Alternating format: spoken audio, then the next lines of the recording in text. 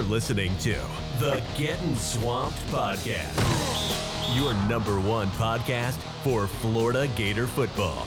Scared money don't make money. All right, folks, welcome to another episode of Getting Swamped. This is none other than your boy, David Soderquist, and joining me today is Graham Hall from 247sports. And Graham, I'm always proud for a W. I love to win games, and I love to put a W in the win column. But last night, just looking at the game and from a fan's perspective and from my opinion to everybody else's opinions out there, this W actually kind of feels like an L, wouldn't you say? I can understand why people certainly feel that way, and obviously it's encouraging when you do enough to win the game, but I think that this was another reminder of how much Florida actually has to work on, and especially quarterback Anthony Richardson. I think so many people wanted to believe after that Utah game that this was a polished product after we had spent so much of the time talking about his potential, and to find out these last 2 weeks in the fashion that many people have found out that this is a guy who still has a lot to work on, I think it's conflated the disappointment in a sense, because people, I think, were quick to return to the optimism that, this is a quarterback, heavy talent, laden roster that was going to get Florida back to the national stage. And I think these past 2 weeks have underscored that, hey, there's a little bit more here to do than people thought, right? Oh, yeah, absolutely. Just looking at the Utah game and how the team, I can't even really, I guess I could say the team as a whole, but the team just kind of digressed after the Utah game. I mean, the Utah game gave us hope, right? We were like, okay, the #7 team in the nation. Now, when you kind of go back and you look at it, you're just like, well, what's that a product of just us being able to run the ball effectively? Because, I mean, against USF, we were able to run the ball effectively, 217 rushing yards, but the problem is we also gave up 286 last night. Now, if you don't count the negative plays, we give up 300 almost in rushing attempts. And USF, I mean, they beat us in just about every statistical category: total yards, pass yards, rush yards, first downs, time of possession, turnovers we beat them in. We gave them some, they gave us some. It was one of those games that, to me, to be honest, shouldn't even been close. And I remember having Seth Vernador on here last week, and we both looked at film and we both broke down the game and said, this should be a game that Florida should run away with. Now, and me too, just a personal opinion of mine, and it's nothing that I'm saying I'm 100% correct on. You go back to last year's game against USF, right? And the talent profile, we got the 12th ranked talent profile. They got the 65th right now. So they're not loaded with talent whatsoever. Last year, Emory Jones, he threw some picks, kind of kept USF in the game. Richardson came in, kind of fixed that. We ran away with that game. To me, and Graham, correct me if I am wrong, to me, I feel like part of it is on coaching. The other part is kind of on Richardson a little bit, don't you think? I mean, I think with Anthony, if you're not of the opinion that he has a lot to work on, you're just going to be frankly disappointed. I mean, for as talented as he is, as dynamic of a runner as he can be, I think that absolutely, a lot of these things are contingent on the opposing defense, yes, of course, but also your ability to stay fully healthy throughout the year. And I think that Richardson, that has been a question since last year. And, a lot of it was alleviated by the offseason surgeries and what Florida was trying to do in returning him to health, from the practice standpoint to making sure that he was fully healthy. But this is a guy who is going to take a lot of contact. He's going to get banged up, and that is going to, I think, affect his overall level of play. But then, not to kind of toot my own horn here in any sense, but if you had been listening, I know that a lot of people, again, wanted to be really convinced, but if you've been listening to what I've been saying since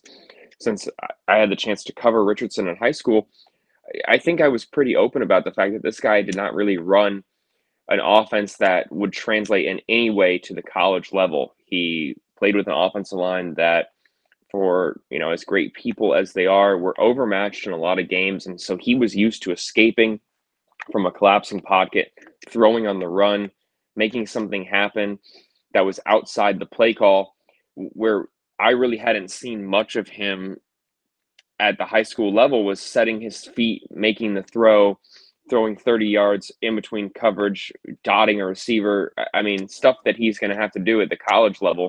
That wasn't really what he was asked to do at high school whatsoever.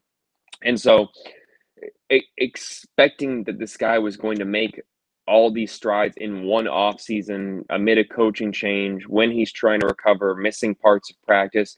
I mean, that may just be too tall of a task right now for a guy like Anthony Richardson, where, yeah, you can still see the glimpses of promise. You can still see how he can make guys miss in the open field with his legs. That his arm strength is obviously extremely desirable attribute, but a lot of it makes sense is what I'm saying. If you watched him in high school, you understood that, yeah, for everything that he could do, as amazing as he was at times, when it came to being a true professional caliber quarterback, this guy has a lot of work to do. And Billy Napier has been saying that a lot. That's why I think that you may see the head coach even a little bit frustrated that the narrative had all this hype, in a sense, for a guy like Richardson, because since Napier arrived on campus, he hadn't been proclaiming what many people hoped he would, that this is a guy that clearly was the starting quarterback, that he was far and away an incredible guy. And while Napier has been high on him, I think that he has been less effusive in his praise, to say, than a lot of the outsiders, the pundits, the national media.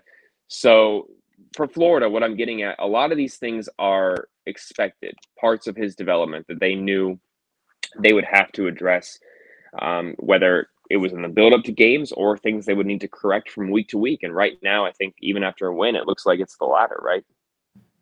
Yeah, it's just very weird. I mean, you go back to last year, and Richardson looked like a completely different quarterback. Now, I'm not saying that he was perfect. I mean, that Georgia game was terrible to watch from a Florida Gator fan standpoint. And granted, that defense is elite, and it's probably still elite this year, looking at what they've done so far. But you go back to last year, and just as a fan, just in general, to me, I think the play calls were more designed for Richardson's strengths than it is now. I mean, the wide receiver screen, obviously, we don't have the wide receivers to run that. I mean, we don't have the speed, maybe Persall, but that's about it. I mean, you don't really see much out of those wide receiver screens. You don't see a lot of throws to running backs in the backfield. I know they started out the game, and Richardson looked accurate when he started out the game, but then he just tanked as the game went on. Also, something else that I realized last night, and somebody actually tweeted this. This was a actual video of Richardson taking off and running, and he got a good big gain out of it. It was about a 15, 16-yard gain. Right as he gets tackled, he starts coming up, starts hobbling on that same leg that we thought may have been hurt the last game.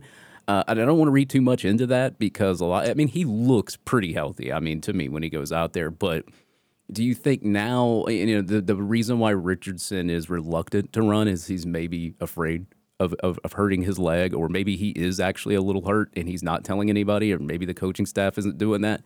What's the deal on that? Because I see that a lot on Twitter. I see a lot of people questioning that. What's your thoughts on that?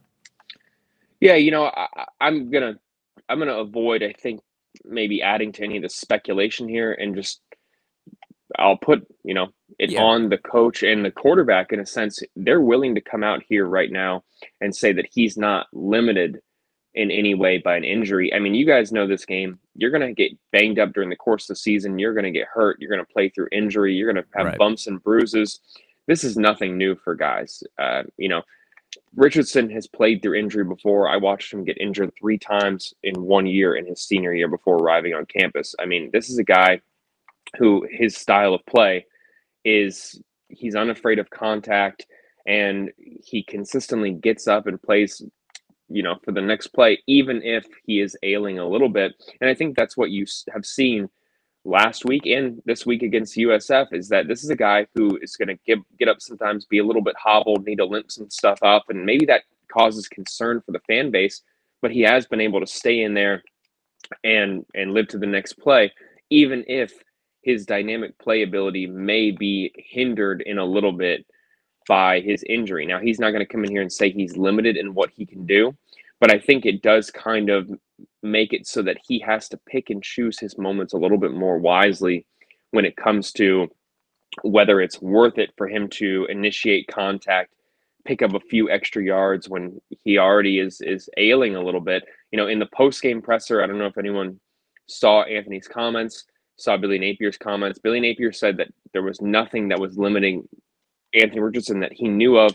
And then Richardson came out, about 10 minutes later and said that, yeah, sometimes he's in pain, has to go to the training room during the week, manage it, rehab, recover, and it's part of the game. He didn't say specifics or that there was any one thing necessarily hindering him more than anything, but he kind of attributed it to what I just said. This is a physical game. You are going to get hurt. It's how you manage yourself and make sure that your best ability is availability. I know that's a cliche in a sense here, but with the quarterback depth behind Richardson, the injury concerns around the team at the signal caller position, they need to put an onus on making sure that guy does not get hurt. I think a lot of people would have been a little bit more frustrated with him if he attempts to run through a safety there and then comes up limping or is down for any extended period of time. If he had to slide and then still comes up limping and is ailing a little bit, but is able to stay in the game the rest of the game, I think that Florida's coaching staff, given what they have behind him, given what he's been dealing with, they will take that, 9 times out of 10 if they have to.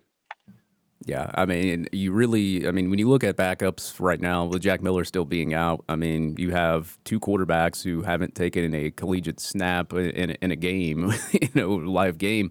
I mean, you're kind of risking that, but at the same time, part of me thought last night, and it wasn't to take Richardson completely out of the game, but I think they should have at least sat him for at least one drive to maybe let him gather his thoughts and maybe just try to hand the ball off, run the ball, because they were running the ball pretty effectively. I mean, let's not kid ourselves here. They kind of went away from that a little bit. I didn't particularly like that pass on 1st and goal. It gets picked off there, but that's kind of an audible, I guess, situation for Richardson there. Should have just ran the ball right up the middle or any kind of designed run. Probably would have scored you a touchdown there, the way that Florida was actually gashing USF on the ground. And I didn't want to concentrate too much on Richardson. I know this game wasn't completely on Anthony Richardson. The defensive side of the football did not look great whatsoever. You already have 2 games where Florida was completely gashed on the ground for over 200-plus yards. USF had a total of 286 yards on the ground, averaged 6.6 yards per rush. They forced 11 missed tackles. Their leading rusher was Brian Beatty. He ran for 150 yards, averaged 8.8 yards per rush, and 3.35 yards after contact. I mean, this guy only had 14 rushing yards against BYU, 105 against Howard, who I didn't even know had a football team. Gashes the Gators last night, on top of his quarterback, Gary Bohannon, who had 100 yards rushing and forced 6 mixed tackles running the football. From a coaching and player standpoint, man, there's no excuse for that. Am I not right? I understand why people absolutely would be frustrated by that. I think it also underscores the importance of a guy like Ventrell Miller. I'm not going to go and say that there's, that's an excuse for Florida, because I do think a lot of those things, are still something that Florida can't accept necessarily. But losing Ventrell, I think that you have a wide body of evidence at this point that leads to a dip in production and a dip in effectiveness for Florida's defense. Florida has played a lot of contain this season, and their gap coverage, I think, has been acceptable at times, but they still have some guys that are needing to improve in that regard. And what they were counting on from a linebacker standpoint in this game, it was what I was viewing as kind of a trial by fire type scenario, because you were starting 2 guys who had played, a combination of 68 snaps in total in college, right? Yeah. You had Scooby Williams that had played 8 snaps combined in those first 2 games, and then found himself as the starter, in a large role on Saturday in place of Ventrell Miller. Amari Burney has started as star in those first 2 games, and so they need to play him more at a linebacker role and get Trevezon Johnson on the field, which I thought was a really good choice. He had that critical interception there after Richardson's that gave Florida the momentum back and allowed them to eventually score the go-ahead touchdown there. So I think that, you were counting on a guy in Scooby Williams, 8 snaps coming in, and then Shamar James, who had played roughly 60 snaps in those first 2 games combined. They had to fill the role for a guy in Ventrell Miller who was used to being on the field for every single play for the last, 4 years outside of last year. That's a tall task, no matter who the opponent is. I know that everyone wants to believe that you can come in and just smack every every opponent that you face. But a lot of this same roster, and I'm not trying to give anyone some PTSD or bad memories here, but a lot of this same roster is the defense that allowed 50 plus points to Samford last year. And I know that we spent a lot of the year, everyone wanting to convince themselves that it was solely on Todd Grantham. But the fact is, that was what, 6 games ago with the majority of your roster back? I mean, I understand that people want an overnight fix and the scheme was supposed to fix things, and they're playing freshmen who are impressive, whether it's Devin Moore or Shamar James. But I think we need to keep in perspective that this team, this defense, when they had no Ventrell Miller in there last year, gave up 50 plus points to Samford. And so I understand that this is a depressing thing to stomach, that USF comes in here and runs all over you, outgains you in your home stadium. But it is hardly, I think that's kind of revisionist history. It's hardly the first time we've seen it in the last year.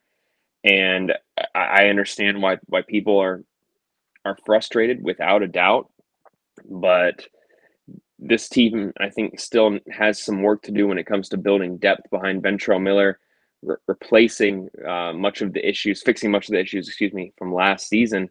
And, the biggest thing I think that would be frustrating is the parity between performances. I mean, to be able to, as effectively as you were against Utah, to do that and then flip a switch in a sense, or have one guy go out and the ceiling is incredibly lowered. That is, I think, the concern that Florida's coaching staff must deal with, not the fact that it happened. I think that you had enough evidence to believe that something like this could happen, but it's a reminder that the coaching staff has more work to do when it comes to repairing all this. And as much work as they put in the last 9 months, there's still some stuff that needs to be done. Yeah, I mean, fair enough. A good, fair point about Ventrell Miller and putting freshmen out there. I get that.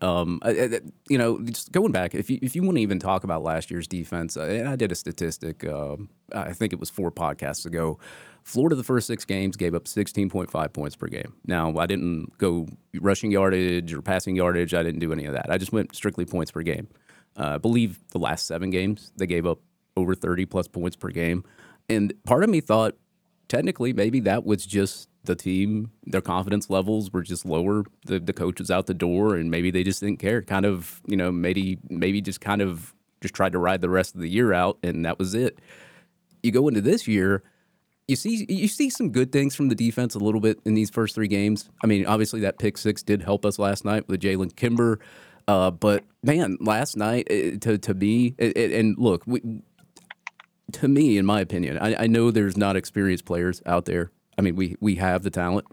I think if you have this much talent over some other teams, no matter if you're playing young guys or not, it shouldn't be this close. And to be honest, I think USF lost the game for themselves. They shot themselves in the foot. No pick 6, no bad snap at the end there when you're trying to get at least in field goal range to go to overtime or score to put the game away. I mean, USF gave Florida a lot of chances to win this football game, and that's what it took to beat USF last night. And I think when you think from a fan's perspective, that's what makes the W even worse, is the fact that Florida probably loses this game if there's not a lot of miscues from USF. Yeah, I think that that's absolutely a way to look at it completely. I mean, from the opening drive, again, turnovers, which was the case against Utah, which, I mean, you saw turnovers against Kentucky. That has been a consistent theme for Florida this season, is squandering their own opportunities. I know for as great as Montrell Johnson was in that second half against the Utes, he put it on the ground on his first UF carry. And I think that when you look at this running back rotation, you're talking about a coaching staff that came in determined to run a by committee approach, and really is not going to go away from that, barring something incredibly unforeseen. As much as people want to get Montrell and Trevor Etienne in the game, this is a team that is determined to run a by committee approach. And so I think that absolutely, when you're doing that and guys are committing turnovers and then they're still getting back into the game and it's hurting your chances throughout, a lot of those things can absolutely be frustrating. And, as much as I'll say this though, as much as you are going to keep your opponent in the game with your own mistakes, I think that, the other team is going to do that a lot of the time too. The missed field goal by USF was an absolute gift, considering that guy had hit one earlier from 50 yards. And, who expects the holder to just, drop the snap in a critical moment there in front of, 85,000 screaming people. I think that absolutely is a gift for Florida, just like they committed some gifts, you know, gave some gifts to the other team in the first game and again against USF. Richardson's picks were, I think, very consequential moments, not great throws. Yeah. And huge opportunities for USF to capitalize on, and they did at times. But it's a game where, yeah, you're going to make some mistakes, and then you have to make sure that you can force the other team into making some, so that you can either make them back up or create those critical game-changing opportunities for your own. And as much as Florida did that on offense, give USF an opportunity, their defense, for as poor as they played at times, especially giving them all those rush yards, 2 interceptions, that was critical, absolutely, to Florida being able to amend that. Because when you saw that Kentucky game, when they turned it over 3 times and only picked off Levis once, they didn't win the turnover battle. And I think that despite their flaws, not making them up on defense was just as critical as the issues on offense, if you ask me.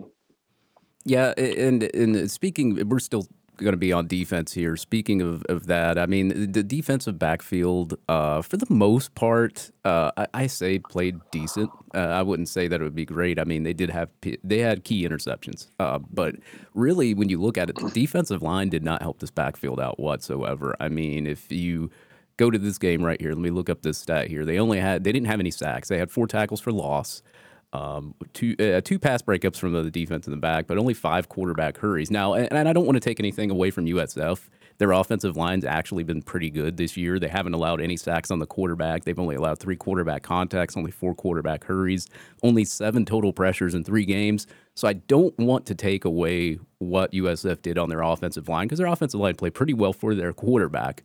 But at the same time, the defensive line gave USF so many opportunities to run the football right up the gut, or gave them time to throw the football. And then when you look in the defensive backfield, if USF has a decently accurate quarterback, a lot of those passes that they threw pretty wide open. I mean, guys were open in the backfield. And as I said, you don't get any pressure on the other team.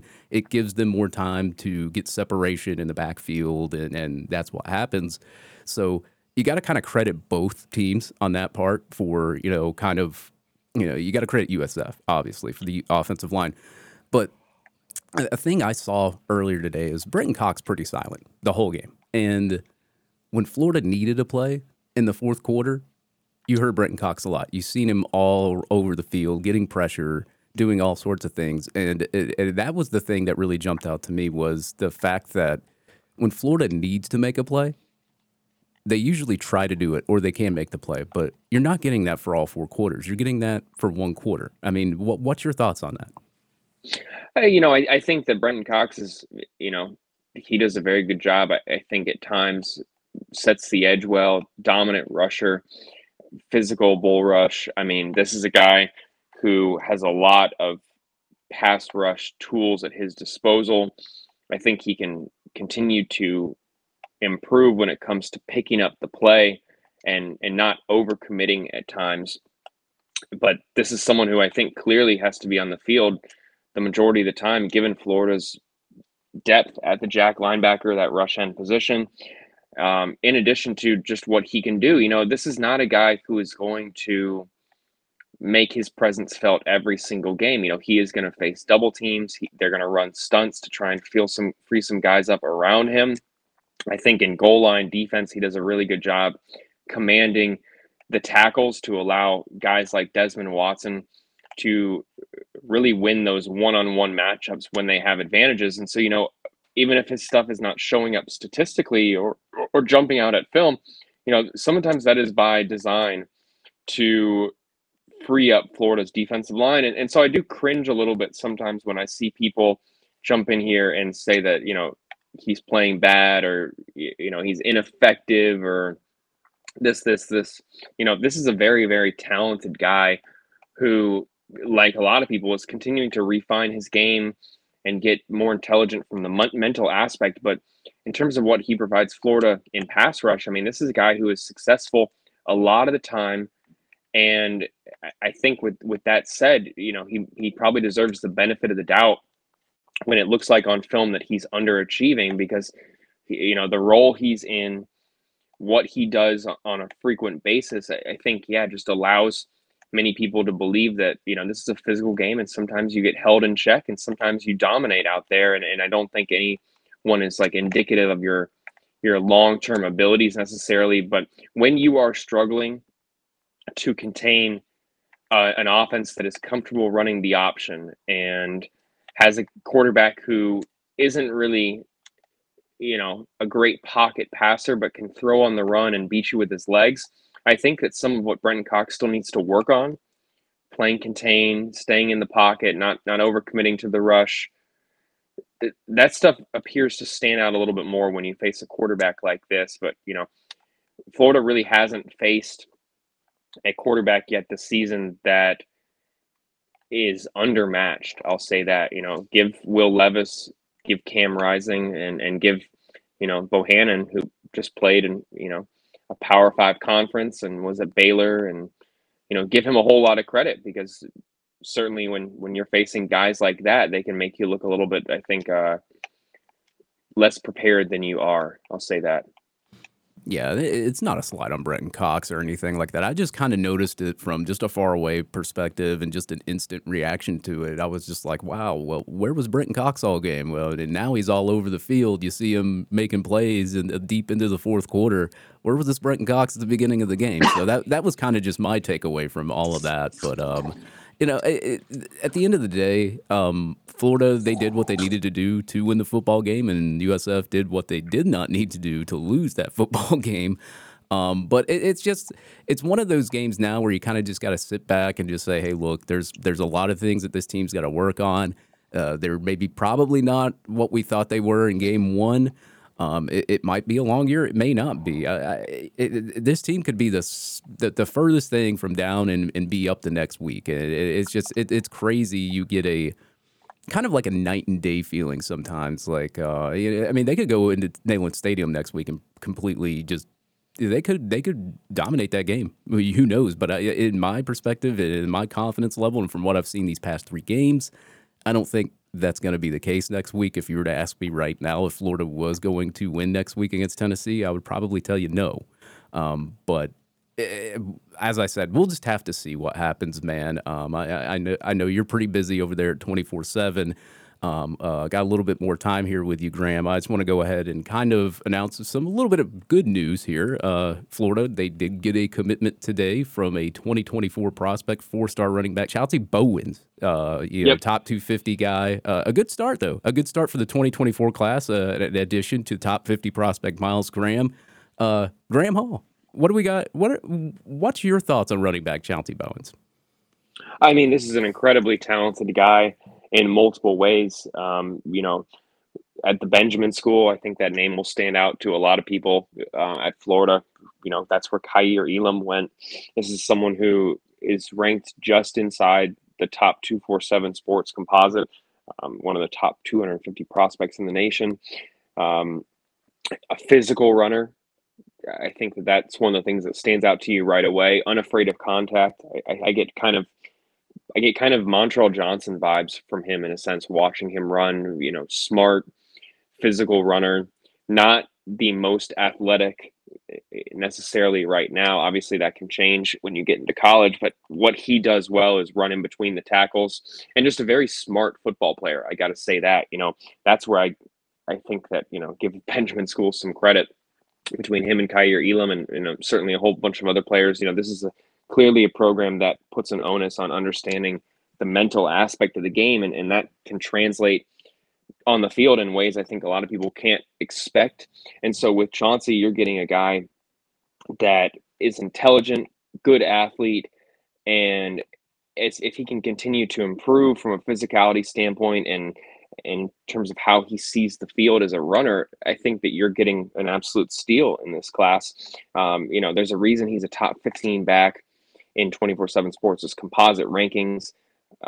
This is a guy who, there's some people split on his long-term future and how good he can be, but I think one thing that absolutely shows up on film is how aggressive he is, unafraid of contact. And when you have a guy who can combine that with, intelligence as well on the field, you have someone who can be a very capable rusher at a position where, let's be honest, frequently they aren't being asked to go out there and play 40 snaps a game. You need to be good in pass pro, catching out of the backfield, and good for about 10 runs per game at most, in my mind. And if you can do that and be successful in the SEC, I think that you're going to carve out a professional career for yourself. So I think that this is someone who has the tools and just has to put it all together once they get to campus. But as you're seeing with Trevor Etienne, it wouldn't be a surprise in the Billy Napier regime to see them get a freshman back who can come in and play right away, right?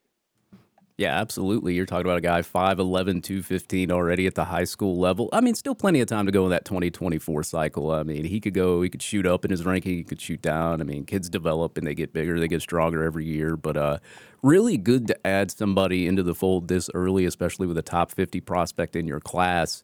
So Florida, I mean, I'll say this, if you look at this football year and maybe some of the results probably us Florida Gator fans don't want, at least recruiting's not going away. And you heard Billy Napier said, we're not going away on the recruiting trail. So that's some good news. That's some good light for the future, I guess, wouldn't you say? Yeah, and being able to land a commitment after a game like this. I mean, you and I just spent the first, half hour talking about the doom and gloom of a game like this. And, that's a narrative thing, right? Right. It would be justified if Florida was losing a bunch of commits and guys were expressing hesitancy in the regime and there looked like there was fracturing going on inside the locker room. I mean, a lot of people who have spent time, I need to be really clear about saying this, Florida's defense is not shocked in what Anthony Richardson has done, right? Right. I mean, I think that a lot of people want to believe that these things are shocking the team too, because they are certainly coming as a surprise for them. And that is not the case. If you've been following the practice reports, I know you have, I know a lot of people out there have been, following what we reported throughout spring and into fall camp. This is someone who was intercepted by the defense more than I think the coaching staff was comfortable with at times. It was, I think, indicative of the scheme and Florida's strength of defensive backs right now. Even though they're missing a guy like Jaden Hill, they had some guys who they felt really good at, had a chance to be number one corners in this room, and they took advantage of Richardson throughout fall camp. And they understand that, he's going to be accountable. He's going to work on it. He's not going to be perfect just yet. And as long as he understands what he did wrong and is able to go out and fix it, I think that they will take that a majority of the time over someone who is unwilling to learn and thinks that they have all the skills and are ready to be this star quarterback right now. That's not Anthony Richardson whatsoever. Humility is one of the first things that you notice about him when you get to know him, as well as how well presented he is in his comments, whether he's meeting a young fan or talking to his coaching staff. This is a guy who understands that mistakes are going to happen. NFL, guys come out and sometimes throw 4 or 5 interceptions in a game. Didn't we just see that with Joe Burrow? I mean, yeah. I think that a lot of people want to believe that quarterbacks can't make mistakes once they get to a certain point, and that's just not true, especially if your job as a defensive player is to cause those mistakes, right? Right. So none of these things have shocked Florida. I mean, have they been disappointing? Yeah, absolutely. But this team understands that it's about gradual improvement. And as long as they have the right approach to that and maintain that focus rather than pointing fingers and getting divided, this program is still trending in the right direction. And when you have everyone bought into improving and not, pointing fingers and guys are willing to come into that environment. I need to say that, people think all the time that wins are what attract players to programs, but seeing a program humble amid a win, not acting as if the result is too good for them when they have a bunch of young playmakers in key positions, whether it's, a right tackle on a veteran offensive line making their first start, or linebackers who are underclassmen. Seeing that the program is going to put guys in a position to develop early, and that their teammates are not going to chastise them for mistakes and villainize them. A lot of times, guys, that stuff is more appealing to prospects than going out there and drubbing USF and acting like, hey, this is business as usual. This is no fun. We have to just take care of business. And if you make any mistakes, you're going to get reamed out.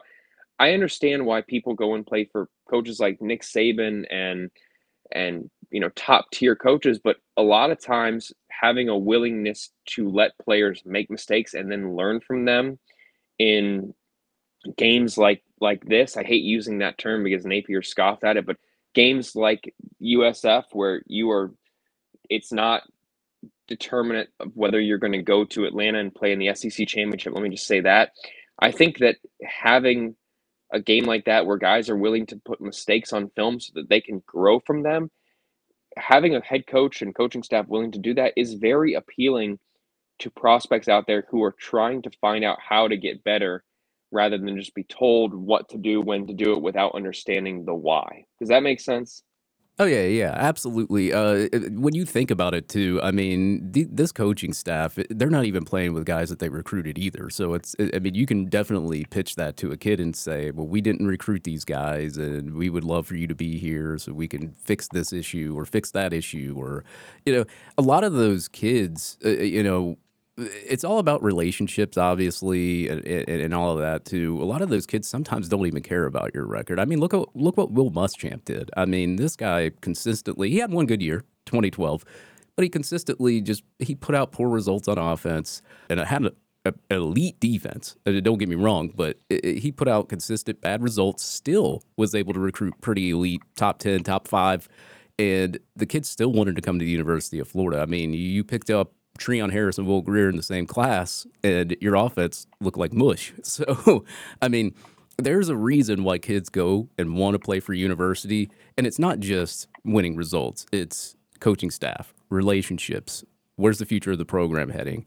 And in the first year, as a head coach, you can pitch that. You can say, well, this program's headed in the right direction. I have to clean up this mess that the last coaching staff gave me, et cetera, et cetera. So you can kind of pitch that to kids, and they'll still want to come to the University of Florida. I really don't think the results from this year is really going to matter in recruiting. Further on down the road, 3-4 years, I think kids would want to see improvement or at least see some kind of type of improvement. But as far as right now goes, I don't think anything on the football field in particular would affect recruiting right now.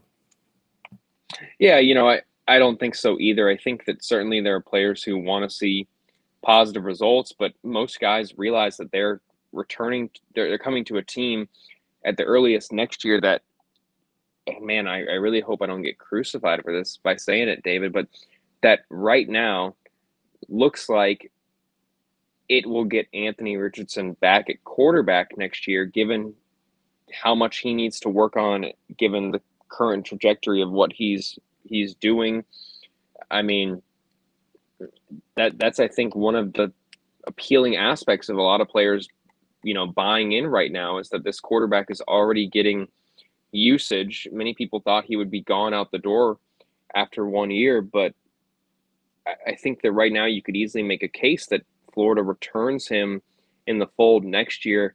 And, that I think is a very promising aspect, especially when it comes to, recruiting offensive players, but especially defensive players that can come in and play year one potentially and learn from having to go against a quarterback with plenty of starting experience, where if they make a mistake as time goes on, I think it'll be more indicative of a talented defense rather than what a quarterback needs to work on. So yeah, what you said is absolutely true. Guys are less concerned with the win-loss aspect, they're more concerned with the trajectory.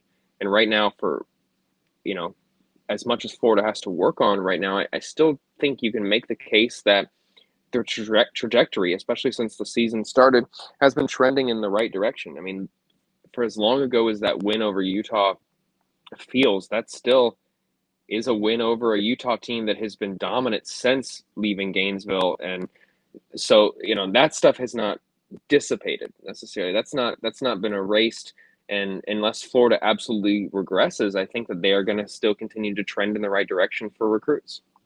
Yeah, and if you look at it this way, man, look at Jim McElwain. His recruiting wasn't that great, but the year before he got fired, I think he had, a top 5 class? I mean, Jamar Chase was in that class. You had Jacob Copeland, Damian Pierce, which we still kept. Jamar Chase actually, he goes to LSU after McElwain gets fired, and a lot of other elites go elsewhere as well. But you got to think, even if you're not putting out a good product, that doesn't mean that you still cannot recruit. So at the same time, you got to kind of look at it this way as a Florida Gator fan. Yeah, this season may not go the way that we want it to. We don't know what's going to happen, though.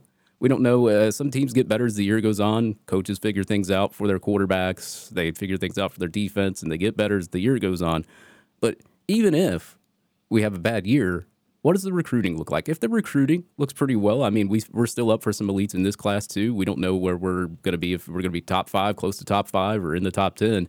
But as long as that future looks good at recruiting, I think Florida fans probably just need to kind of be patient, relax a little bit, and not kind of overblow maybe some of the things that do happen this year. Yeah, as long as you can continue, I think, to recruit in the right direction. Now, if this class falls apart and loses guys, and then it's hovering, in the 20s or anywhere, then we'll be having a different conversation. But right now, Right. they are, I think, trending still to closing with a top 10 class. They are in the mix for many, many top guys that are still remaining in here. And if you get, even 2 of them, I think you kind of seal the deal here in a sense, right? That you're going to lock up a top 10 class in Billy Napier's first year at the helm, again, contingent on keeping everyone. But I think the belief right now is that it's easier to keep prospects in the fold in the NIL era right now. I don't think I need to elaborate on why people think that, but Yeah. I think that if you can, once you get them in, as long as you keep recruiting them and keep them in the fold and trend in the right direction rather than regressing, like I said, you're going to add to that class. So the work here that Florida has already done, as long as they don't find a way to erase it, I think they still have a chance to lock in that top 10 class. And then really that will bode extremely well for Florida moving into Billy Napier's second year at the helm, which is going to be, I think, in many ways, an even more difficult year ahead than what this one is, because you have, I think, roster issues as well, attrition that will happen. You have to figure out what is going to happen at quarterback, whether you're starting ahead with someone new or whether you're getting Richardson back in the fold to keep working on what you've done for the first 9 or so months here now. So certainly I think that after this year, there are more questions, and how Florida fares here over the next 3 months will certainly shape how many of those questions are significant ones that the Gators have to answer. Yeah, absolutely. I totally agree, man. The last coaching staff didn't do us any favors, and so Billy Napier's having to try to kind of clean that up too. So everybody, just remember that as well whenever you see on-field results. This is, it's a work in progress. I'll say that. Unfortunately, right now it seems like Anthony Richardson may not be the guy we thought he was. We won't know until the year goes on and how it progresses. But right now, man, as I said, it's a tough pill to swallow for the past 2 weeks. I mean, even in a W, it's a tough pill to swallow. But I think still, obviously, the future's bright here at the University of Florida. And Graham, I know you came on here, and I know you don't got a lot of time here. I just wanted to say thank you for joining me. And what do you guys got coming up for 24/7? Oh, a lot of stuff. We have articles up right now, and Richardson from last night, Jalen Kimber, previewing College Game Day. We'll have a podcast later today, as well as the release of Florida's AP rankings. That'll probably be out by the time you're listening to this episode. So a ton of stuff coming up, and then we'll be getting ready to go to Knoxville for Florida's first road trip of the season. I'm definitely looking forward to it. So stay tuned to Swamp 247, and appreciate you having me on always. You do a great job, David. We got a link up here pretty soon here to talk a little bit more as the season continues to take some twists and turns. I'm sure of it. Oh, yeah, definitely, man. And hopefully, maybe Tennessee fans will be upset next week, and maybe we can get mad at or laugh at them for throwing some mustard at Billy Napier or something like that. Didn't they do that to Lane Kiffin? They throw some stuff. I don't know. I just hope to see a garbage can out there on the sideline to put it all in. Absolutely, man. Well, they won't throw as much trash as South Carolina will, but I'm pretty sure you'll see something. But hopefully, we could see the fans leaving the exits here early next weekend. But it's going to be a tough one, man. Tennessee's offense is looking pretty good. Maybe their defense may be a little suspect there, but the offense is pretty lights out right now. So it'll be a tough task next week against Tennessee in Neyland Stadium in an away game for Anthony Richardson. Graham, thank you for joining me on Getting Swamped. My pleasure, man. Hope everyone's doing well out there. Could still get a lot better. Could still get a lot worse, right? That's right. Need a sign for your company, your man cave, your live stream, or podcast? Give my guy Brandon White a shout out at White & Sons Wood Carving. He has the best handcrafted signs nationally, all custom fit for your needs. With state-of-the-art paint and epoxy, you can have that glow of your sign too with some custom LEDs as a package as well. Give him a shout out on Twitter at WS Wood Carving. You can also follow him on Twitch and check out his Facebook page at White & Sons Wood Carving. Top of the line signs made from scratch.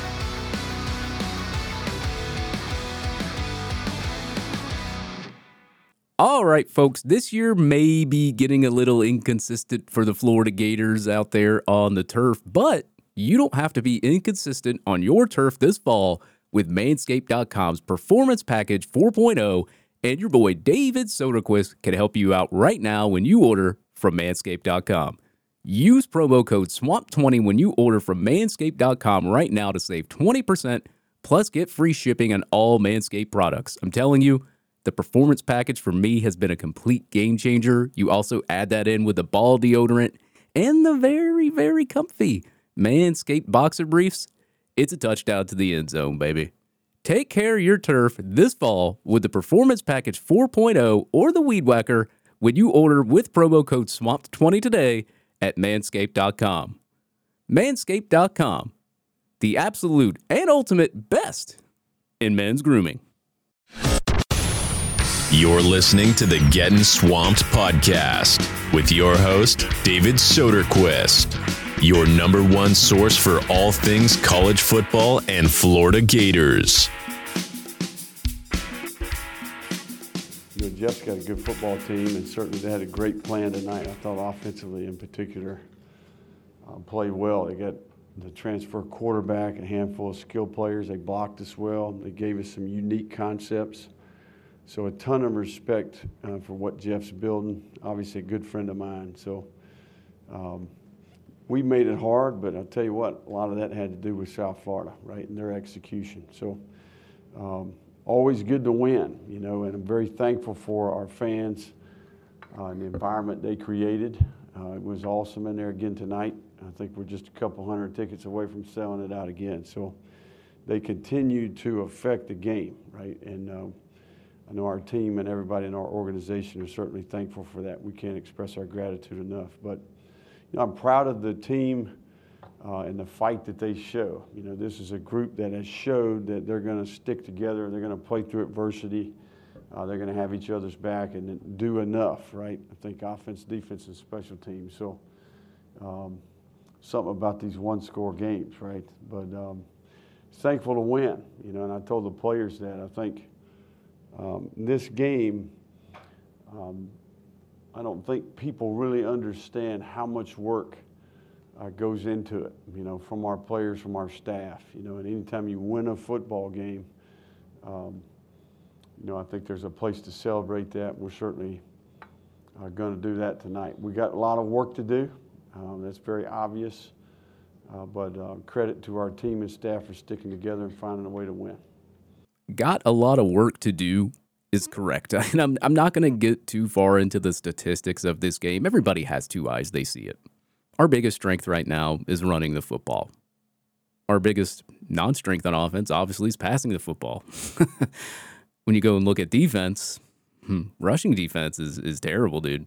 It's pretty bad. Now, backfield defense, it's average, has something to be desired there. But yeah, you go back, you look at that game last night, and if Gary Bohannon is a decently accurate quarterback passing the football, there's a lot of open USF players there that are ready to catch that football and probably get some yards after the catch as well. I mean, we both have eyes. We saw it. There were some breakdowns back there too. They gave up some key third downs. But overall, like you look at this game, Florida didn't win USF lost is what happened. Montrell Johnson, 103 yards, 1 touchdown, averaged 17.2 yards per attempt. And he only got 6 attempts. Run the football. If your offense is struggling, run the football. This is what I wanted to see. I wanted to see Florida run the football, get up 2 or 3 scores, probably 3. I would be more comfortable with 3. Then try to get your quarterback some confidence. Then try to throw the football.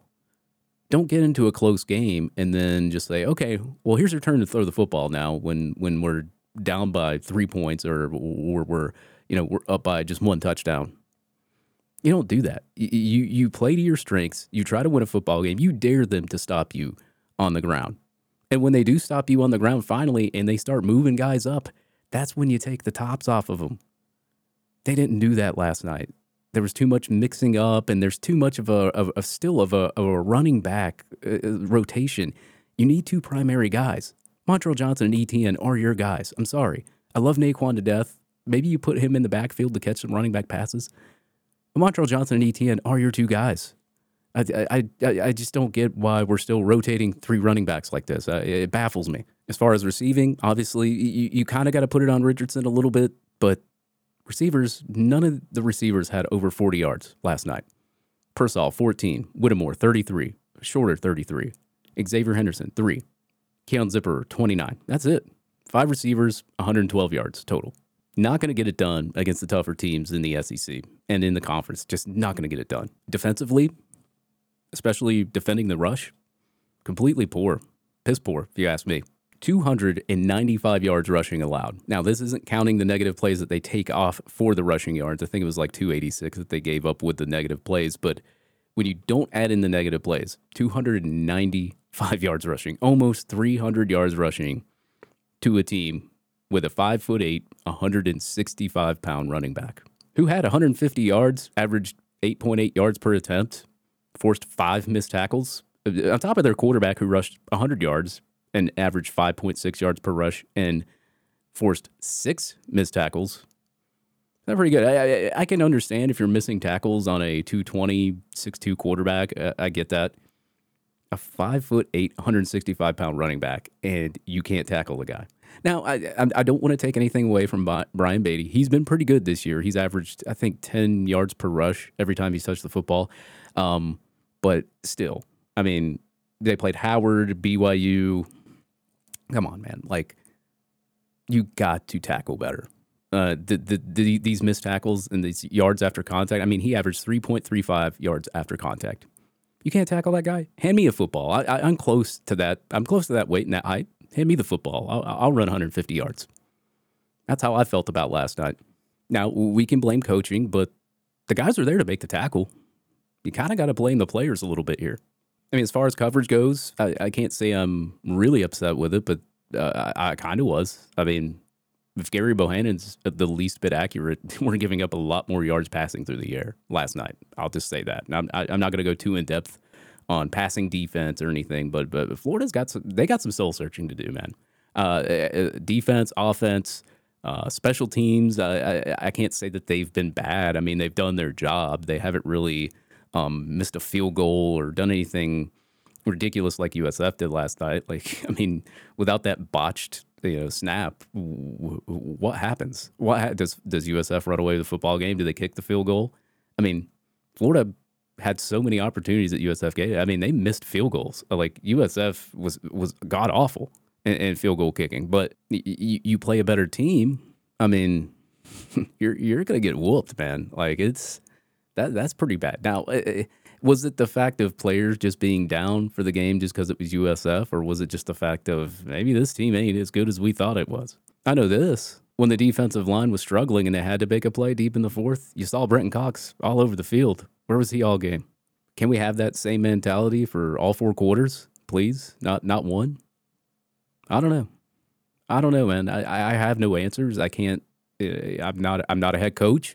But last night was a win, but it was atrocious. It was completely poor. And I don't want to harp too much on it anymore. Obviously, as I said, we all have 2 eyes. And, I took to Twitter earlier last night And I'll read some of my tweets because I'll stand in the paint on some of these. I said USF was 83rd in rushing, averaging only 121 yards per game. They have already exceeded it in the second quarter. USF was converting third downs 25% of the time. They converted 53% of their third downs last night, along with 23 total first downs. I also took to Twitter and I said, what are your thoughts on last night's performance? Now, I've got a resounding list of comments here, but I'm only going to read some. But I'll read a couple here for you folks. Just Jake says, play to the strengths.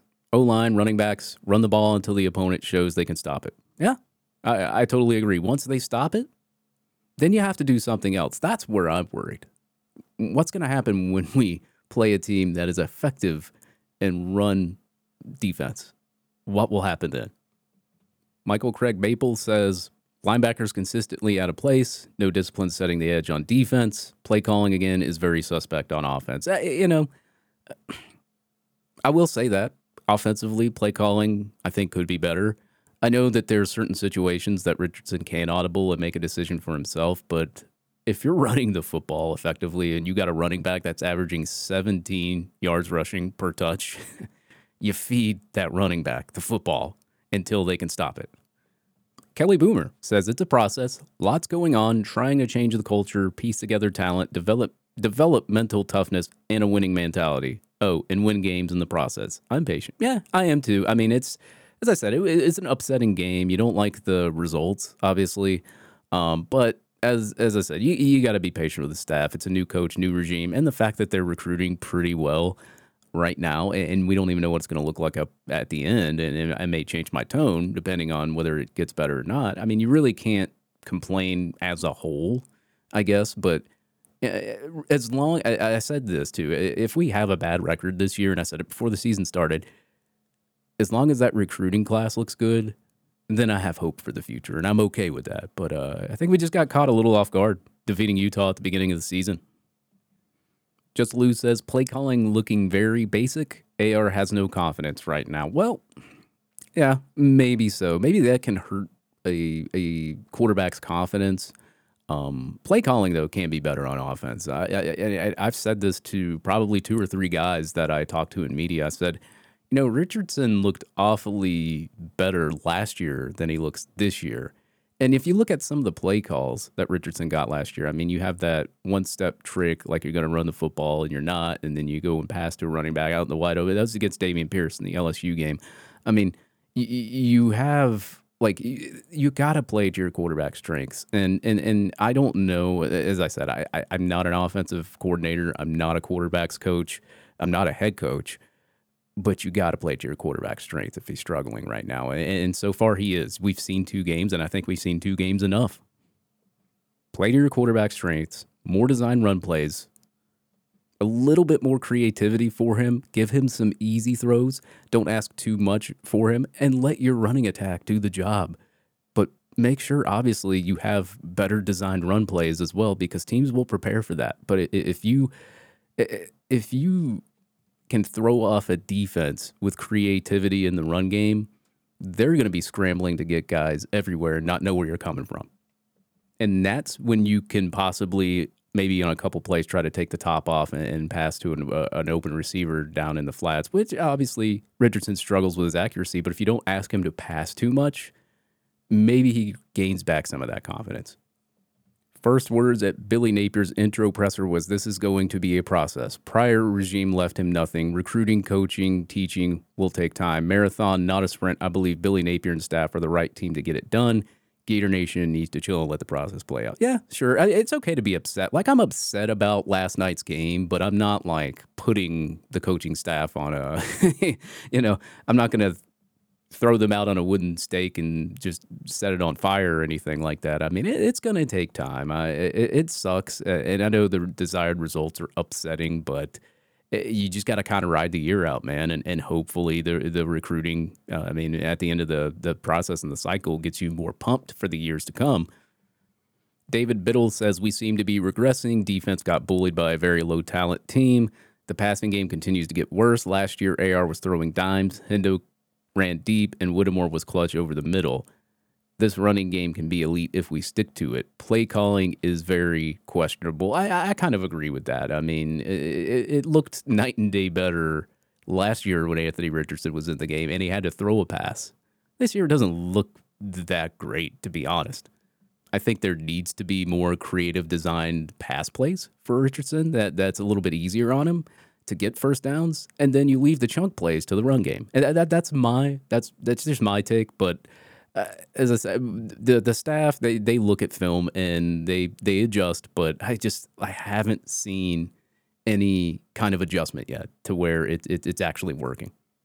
Where's the video of 21 getting into it with a coach? Yeah, I saw that, but you never know what that's about. That could be something really silly that happened on the sideline, and it's fine, or you never know. I mean, those kind of things happen. I mean, players get frustrated, and coaching staff has to deal with it, and that's just how it goes, man. Sometimes.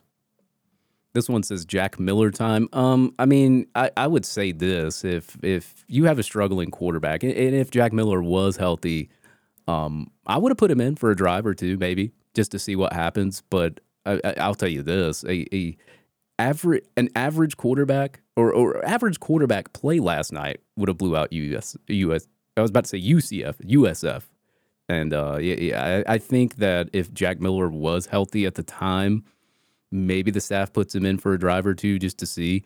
And it's not to tell Richardson, hey, you're about to lose your starting quarterback job or anything. It's to maybe calm him down, settle him down a little bit. And I think that's the problem is right now you don't want to sit a quarterback when you've got two quarterbacks that have zero in-game experience. I mean, you can hand the ball off, but I mean, you see these new quarterbacks that don't have college experience and they're fumbling snaps and they're doing something like that. I think the staff didn't want to risk that. And it kind of sucks for Richardson because he doesn't really get time to, you can replace a quarterback, I guess, and give him time to think about things and settle down. Richardson can't really do that right now. He doesn't really have anybody that can step in for him for a second. So I kind of give Richardson a little bit of credit from the mentality standpoint. But, when your defense is consistently giving up first downs and you're sitting on a bench for at least 5 minutes, I mean, they had 34 minutes of total possession. Don't you think that's enough time to kind of shake off the cobwebs to get back out there? I would think.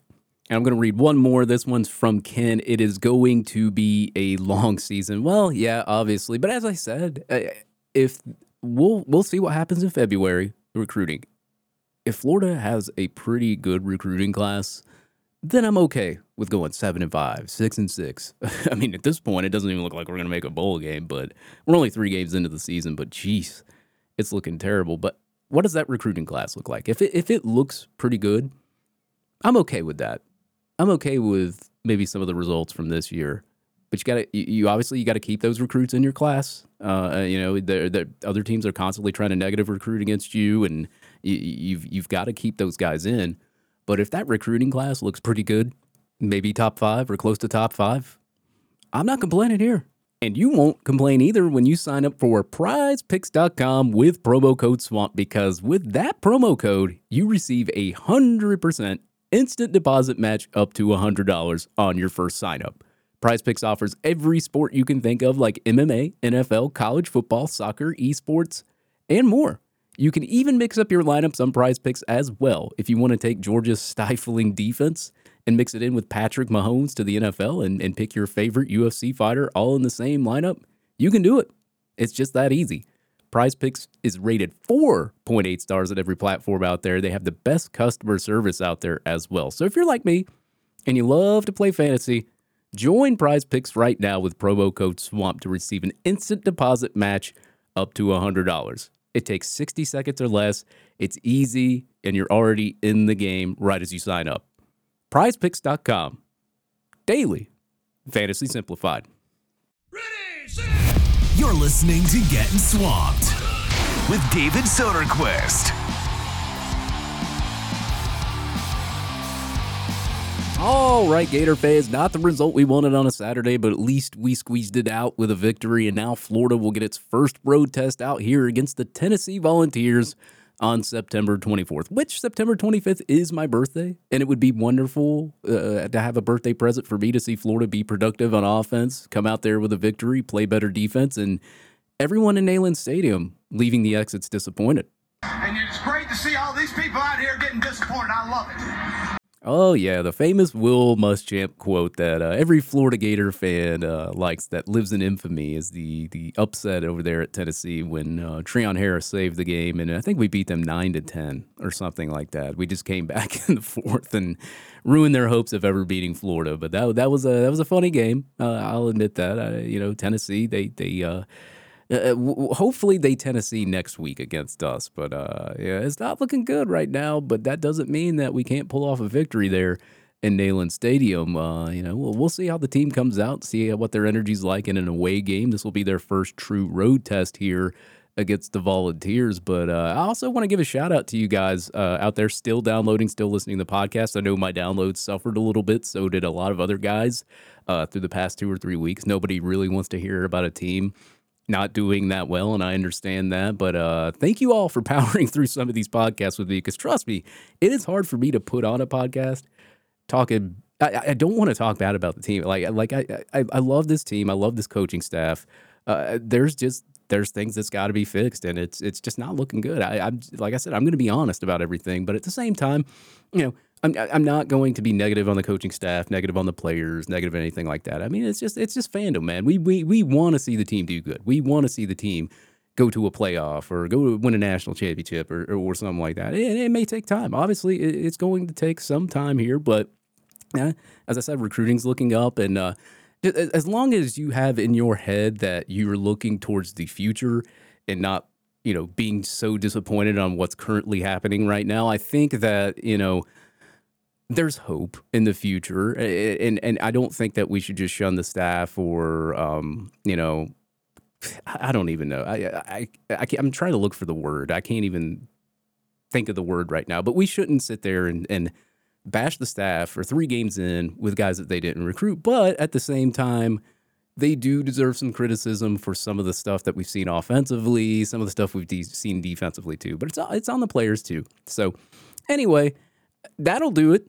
That will do it for this episode of Getting Swamped. As I said, thank you all, guys, for submitting your, answers to my question. I knew they weren't going to be great comments or anything like that, but yeah, as I said, we pulled off the W. It counts. Put the game behind us. Hopefully we can shake off the cobwebs. And as I said, make all the Tennessee fans in Neyland Stadium next week disappointed. But folks, that will do it for this episode of Getting Swamped, your latest in football, statistics, special guests, and social media. Thank you for listening to Getting Swamped.